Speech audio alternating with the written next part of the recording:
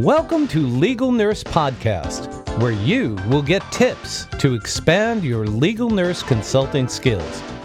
Every week, you'll hear from experts from within and outside of legal nurse consulting. They will share their knowledge to help you grow. Your show is moderated by Pat Iyer, a legal nurse consultant with 30 years experience. So, join our community, sit back, relax, and get ready to learn. Here's Pat. My name is Pat Iyer, and I have with me today Allie Caton, a legal nurse consultant and expert witness that I have known for quite some time. Allie is located in Florida and has been involved in providing care to neonates for quite some time and has seen the world of medicine from the bedside of our smallest patients. Allie, welcome to the show. Thank you. Thank you so much for having me. I'm very happy to be here. I mentioned your expertise in neonatal. Tell us a little bit more about the type of role that you serve in the healthcare system. I've been working in the neonatal intensive care unit since 1999, first as a bedside nurse for 6 years. And then in 2005, I graduated with a master's degree as a neonatal nurse practitioner and have worked in that realm since 2005. I also have been working, I've worked towards my doctorate degree, which I've completed now. And my research was in the neonatal realm with patients with hypoxic ischemic encephalopathy. And I love my work with the babies. I enjoy the milestones, and I also am there for the toughest moments as well. But I love it. I can hear it in your voice. Yes. Do the people you work with call you Dr. Caton? They do not. They only, in Florida, we're not allowed to be referred to that in the hospital setting. It's against Florida statute. So the only time I am referred to as Dr. Caton is in the realm of my adjunct faculty role at East Carolina University. I see. Interesting. Yeah. It reminds me of a physician's assistant in New Jersey who saw my husband years ago. He wore a white coat. He had a stethoscope around his neck. He referred to himself as doctor. And my husband knew how to read the label on his jacket and saw the PA after his name and called up his attending physician and said, "Did you know that your physician's assistant is calling himself a doctor?" Well, that seemed to stop the practice right then and there. That was the end of that. I can see why it could potentially be confusing to patients to have a nurse be referred to as a doctor. That is correct. And I would agree with that. It's definitely something that you need to differentiate between a nurse practitioner and a physician's assistant and a physician. And I'm very proud to be a nurse practitioner. And I at times will correct parents when they do call me doctor, just not because I have it on my coat, my DNP status, but just sometimes they think we're walking in that capacity. Mm-hmm. And I find it important to share with them my expertise as a nurse practitioner in the neonatal environment. And the parents are very well receptive. Yes. Mm-hmm. I can think of times I've testified in the courtroom when I've gotten into a verbal sparring match with a cross-examining attorney who says, well, nurses don't write orders. Well, yes, there are nurses who do write orders for medications. Well, but, they're not medical doctors. So they don't make medical diagnoses. Well, they make nursing diagnoses. It's not a real strong argument for opposing counsel trying to minimize the role of a nurse and the expertise of a nurse. But I know the game that's behind it. And I try to give them a little bit of a hard time, even though I have to concede that they don't make, quote, medical diagnoses.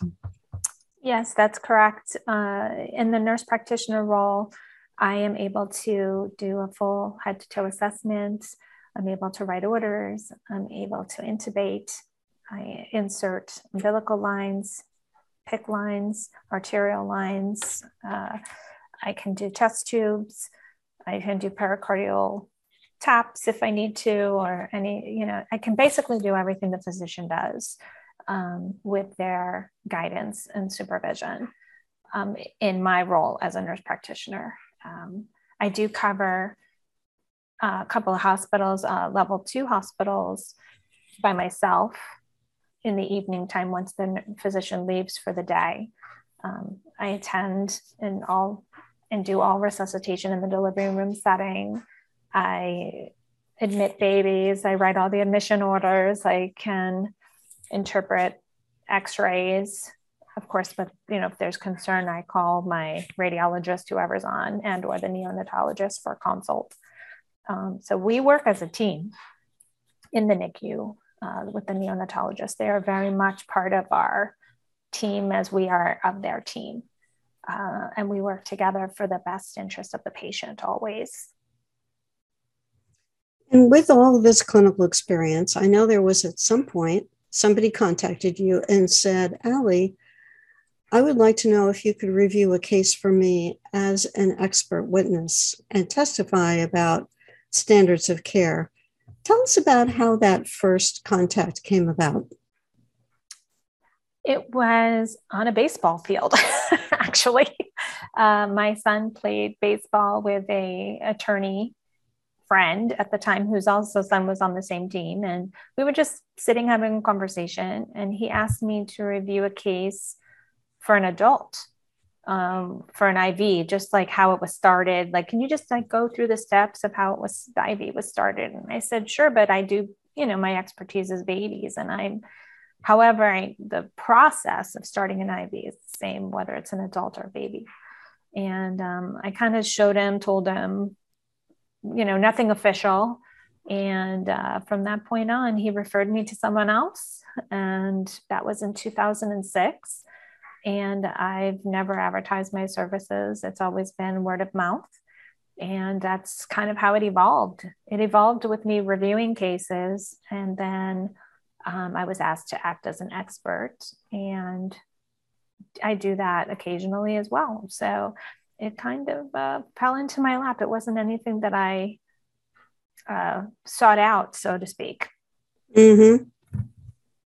And you stressed that the process of starting the IV is the same as in an adult as in a child. And your expertise is in neonatal areas. I know I've had attorneys contact me and think, well, a nurse is a nurse is a nurse. You as a med-surg nurse can review this case involving the emergency department, can't you? ? Mm-hmm.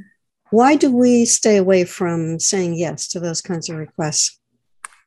Because that's not our area of expertise. I never review or act as an expert in any cases involving anything other than a neonate. That includes labor and delivery. I don't review labor and delivery cases either. And I'm in that realm every time I go to work because I'm in the delivery room situation. But it's important to stay within your scope of practice and what you know, and not going outside of that area, because then number one, your credibility is tainted because you're doing something outside your area. And number two, you know what you know. Mm-hmm. I know what I know in my area, and that's my area that I've studied for 21 years at this point. So yeah. You mentioned a few minutes ago about covering another facility, and I'd like to ask your thoughts about conflict of interest, because I find that this is something that's not clear to a lot of legal nurse consultants who start getting involved in a case, or they practice in a small area where everybody knows each other, and they raise questions about, is it a conflict of interest for me to review a specific case? From your understanding as an expert witness, what goes through your mind when you think about conflict of interest?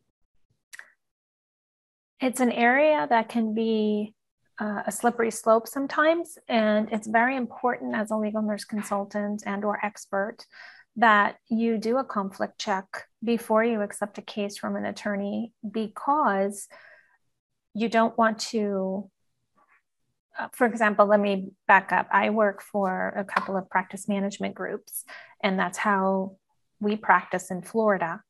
And I would not review nor act as an expert to any colleague who may also be employed with that same group, which is on a national level, even if it's in a different state and I don't know that person, because it's within my group. So it's always important to do an ethics check and make sure that when you accept a case that you don't know the person personally or professionally, and or work in the same group as that person. So it's important to make sure of that, because it's very unethical to do that. And then the implications for you, suppose you take a case and you're working for a group that's not part of the defendant group. And then to your horror, you find your group and their group merge. Is there a conflict of interest at that point? Yes, there would be. And it has personally happened to me, and I was notified of such a case. And although I was the nurse practitioner on that case for a few years before that practice merged with the group I was employed with, it definitely presented a problem. And I was given an ultimatum of either leaving the practice I was working at or backing out of the case. And in this particular situation, I was not working very much for that group, and it didn't, really cause an issue for me personally. So I decided to stay with the case I was working on because I was able to do that. But if I wasn't, I would have to have backed out of that case, even though I was working with that attorney for a few years. And I think that this is something that, due to medical practices changing, with healthcare changing, I think legal nurse consultants and experts are going to run into this more and more as time moves on. Certainly, as healthcare systems merge with each other, that becomes a real risk for LNCs who are working on cases. In my experience, many LNCs maintain a part-time or a full-time clinical role in addition to doing their case review. And that puts them square on the payroll of that healthcare system, where their identity is very clear. They are part of the food chain. That employer is part of their food chain. Yes, that is correct. And we're going to see this happening, I think, more and more as these smaller hospitals in the rural communities merge with the bigger hospital systems. And yes, you did bring up a point about working at, to be an expert witness and to work in this realm, you need to be clinically practicing, and you need to be up on your skills and your standard of care and the current research on day-to-day operations in whatever unit you may be working in. So that conflict, will tend to come up sometimes. And at that point, you have to make decisions on what you can or cannot do. And hopefully the attorneys will also understand that this is coming up more frequently, and that they will have the understanding that you may have to back out of a case, even though you've been kind of into it for quite some time. Yeah, and there are such financial repercussions of that happening. An expert witness has been paid well for his or her expertise. It could be thousands of dollars that you've gotten from the law firm for working on that case. Mm-hmm. And through no fault of your own, now you can't proceed. There are some attorneys who would automatically start thinking, well, then Allie needs to refund me the $7,500 that I have paid her for the work on the case.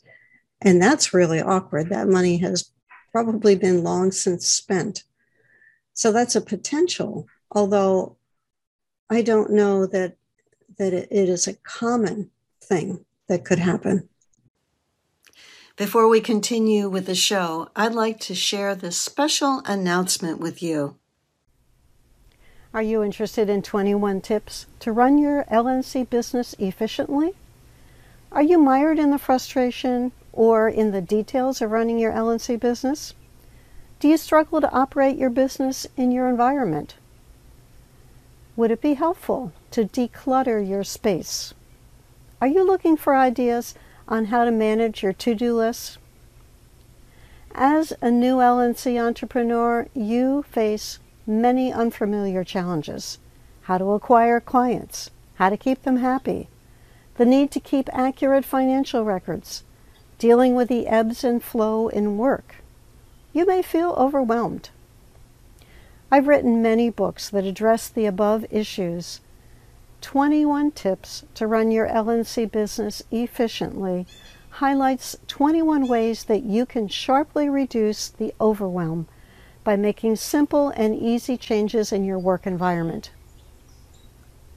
As a busy clinical nurse who is usually on your feet, you may never have realized that a comfortable office chair could make a big difference in your ability to prevent fatigue and pain by the end of your working day. We hear a lot about decluttering. I provide specific ideas for decluttering your workspace, from throwing away unneeded files, giving away surplus books, to cleaning out junk in your computer. Just because you don't see it doesn't mean it isn't there. These 21 quick tips tailored for LNCs will help you create an uncluttered desk, files you can actually find, and a pleasant working environment that will help you run your LNC business at peak efficiency. Get this book at lnc.tips/creating series. I'll see you there.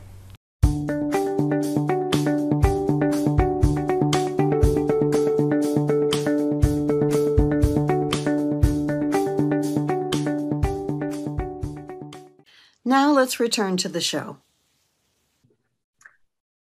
That's a good question, because I don't know. I have personally not experienced that to date, but I could see where it could be. However, we did provide our services to the attorney with our utmost integrity to work with them to provide what they needed to proceed with their case. And hopefully, my hope would be that they would acknowledge the hours of time that we did spend on their case, which could potentially help them regardless of one of us having to back out.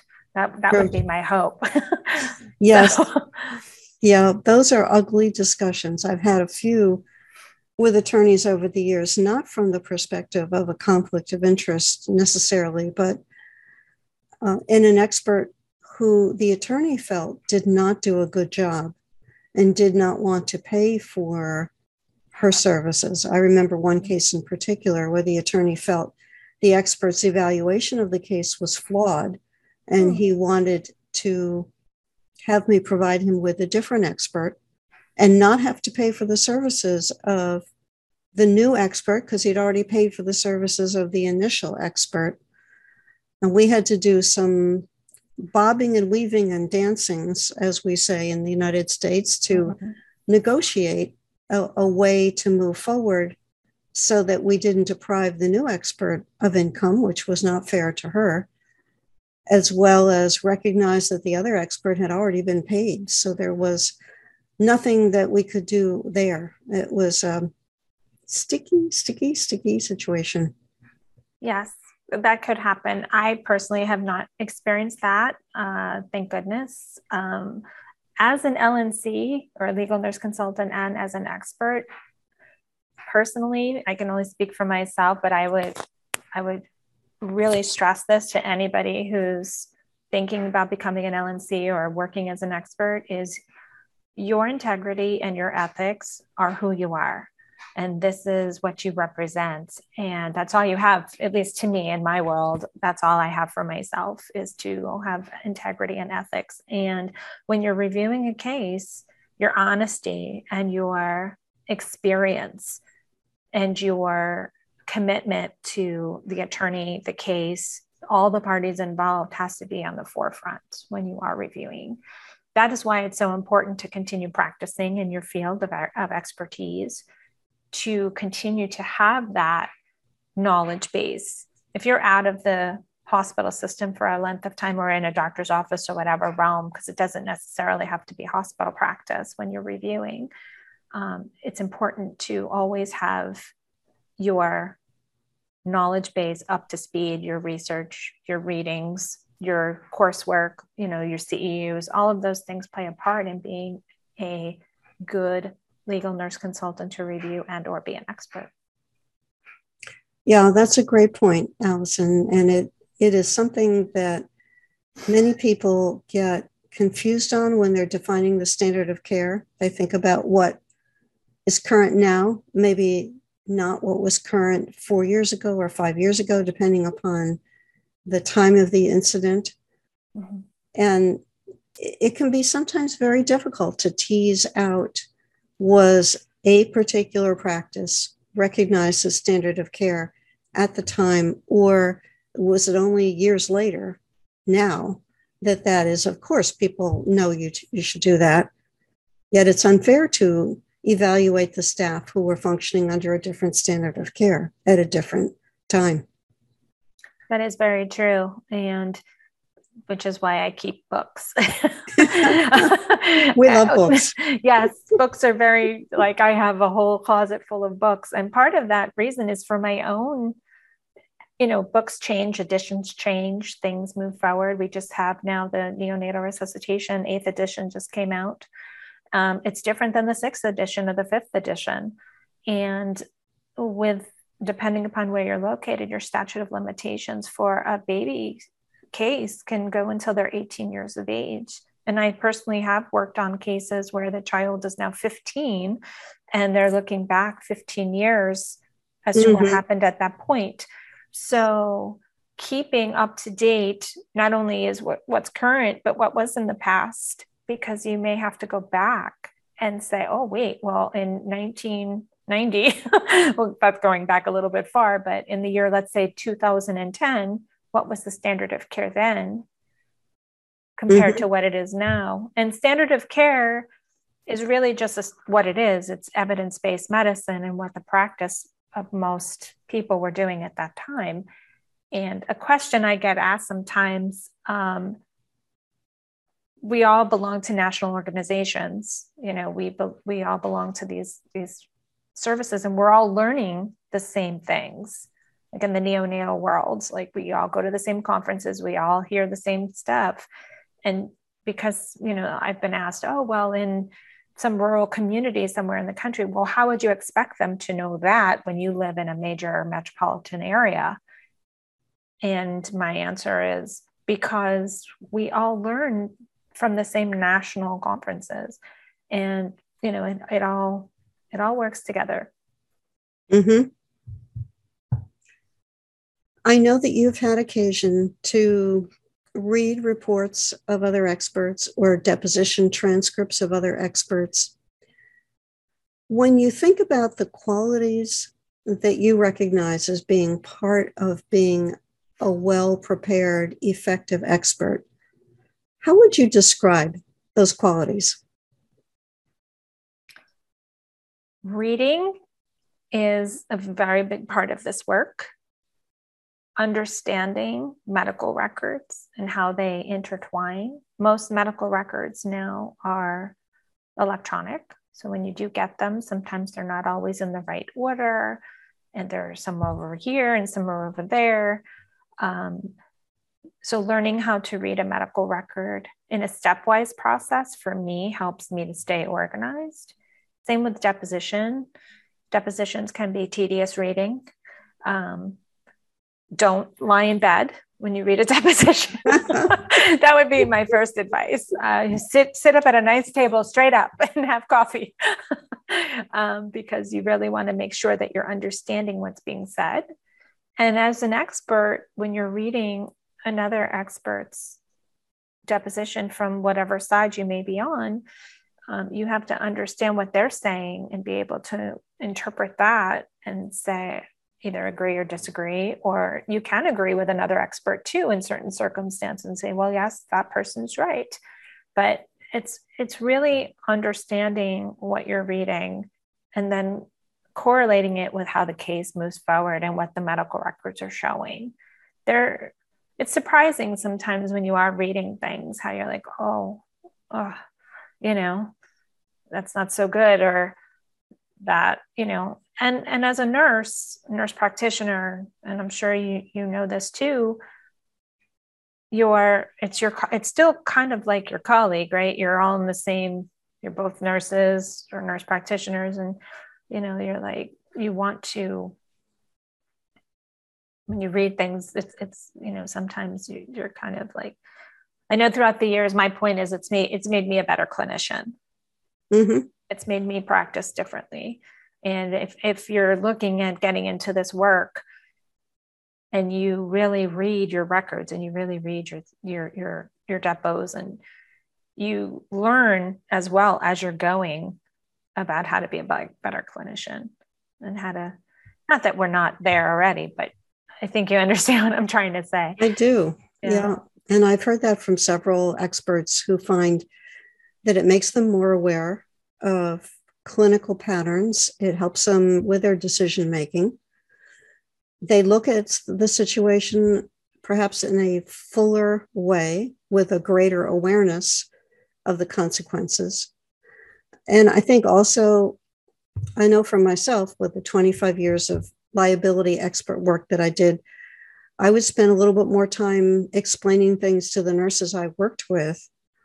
One case in particular comes to mind, Allie, with two men in the hospital with the same first name and last name. Mm-hmm. And through a whole series of mistakes, one of the guys ended up receiving blood meant for the other guy, and they were two different blood types. And the transfusion killed the patient. Mm. And it could have been avoided if they had checked the blood numbers at the bedside with the patient's ID band. But instead, two nurses checked the blood bag at the nurse's station with the chart, which had the other guy's medical record number on it. So everything matched up. The blood matched the chart, but the chart had the wrong. For those listening, there used to be addressographs, which are basically cards, kind of the size of a credit card, that were used to physically stamp pieces of paper. For those who've never heard of addressographs, I remember. Just taken you through the history of nursing. Yes. So the wrong plate was sent up to the room and to the nurse's station, and then they started stamping that guy's medical records with the wrong addressograph. Mm. In that case, which ultimately ended up settling on behalf of the plaintiff, one of the big lessons that came out of it was check the blood at the bedside with the ID band, which was correct in this case. And I had a nurse shortly after I finished reviewing this case come up to me at the nurse's station, and she said, "Hey, would you check this blood bag with me?" And I am sure she regretted asking me that. Because I went through a rather detailed explanation, and I could see her eyes get real large, and she's backing away from me like, oh my God, I didn't realize that could happen. Mm-hmm. Just that one case, I must have talked to, over the years, dozens of nurses about why it's important to make sure that you're checking the valid numbers and not doing it at the nurse's station. Yes, agreed. Agreed. I have had similar experiences with new nurses that I've had the privilege of having in my presence, with a lot of teaching and explaining and understanding why it's so important to double check. I had a case I reviewed once for the plaintiff that was an IV. Dextrose was triple the amount of what was actually written on the label in the bag. And it went through pharmacy, went through the bedside, went to the patient.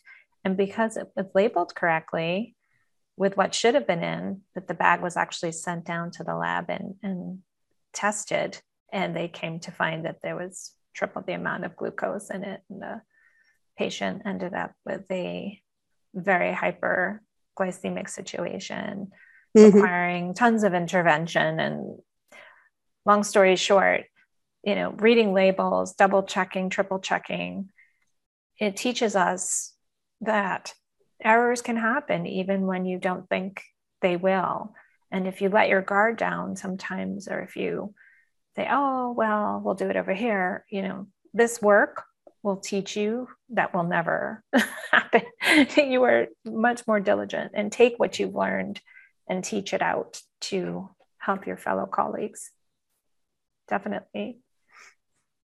Ali, I know that people who are listening to this program may have questions and would like to reach you. What would be the best way for that to happen?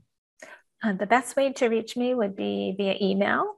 My email address is fairly simple. It's babynp@gmail.com. And say that again. Baby, N like Nancy, N like Nancy, P like Paul, @gmail.com. Okay. All right. Thank you so much, Ali, for sharing your knowledge with us. Thank you. I think my biggest takeaway is the importance of being thorough and staying up to date when you are functioning as an expert witness. And I hadn't thought about the fact that you might have to have 18 years worth of books. I thought about it related to birth trauma cases, which is the same long statute of limitations, but I hadn't thought about it for the neonates, and the importance of tracking the changes and being aware that something that was considered standard practice in 2010 may be completely refuted in 2014. And you have to be aware of what is appropriate, what the medical literature and the evidence-based studies show is the best way to deliver care. Yes, that is the case. So have a big closet. Big closet. Big closet for books. Yes, yes. Books are not all electronic. There are wonderful books that you get to hold in your hands and flip the pages and underline. Yes, ma'am. I miss those days sometimes. Yes. I'm still a book person. I still have to hold things in my hands. Definitely. And for you who's been watching this show on our YouTube channel or listening on our audio channel, be sure to tell a friend about Legal Nurse Podcast. We are now in our 6th year of production. We are heading towards, and probably by the time you listen to this, we will have passed our 500th show. And we would love for you to tell another legal nurse consultant about Legal Nurse Podcast so that they too can get the benefit of what we share on the show. Thanks so much. Thank you, Pat. This is Pat Iyer with Irene Nobles. Irene and I have just finished a podcast. Irene is the owner of Allegiant Health Advisors, and she is a long-term care expert and consultant with extensive experience in risk management and in long-term care nursing management. She reviews cases as an expert witness. You won't want to miss this podcast if you have anything to do with looking at nursing home cases. Irene, what were some of the key topics that we covered in your podcast? Yes, Pat, thank you for that introduction. We talked about what are some of the most common challenges that we might see when reviewing a nursing home record. How is that nursing home record different from an acute hospital setting, for example? And what are the different requirements for the frequency of documentation and the timeliness of documentation, and how that impacts and can reflect on the resident's care?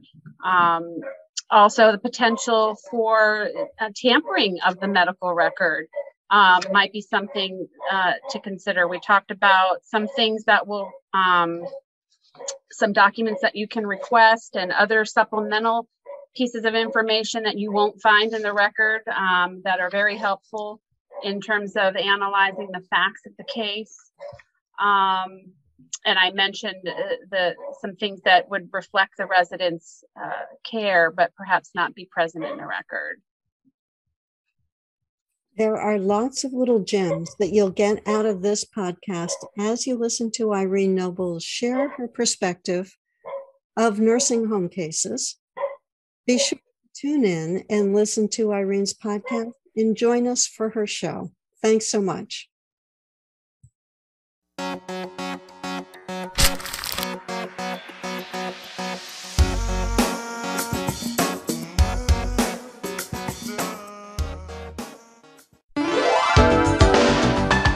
We hope you enjoyed today's episode.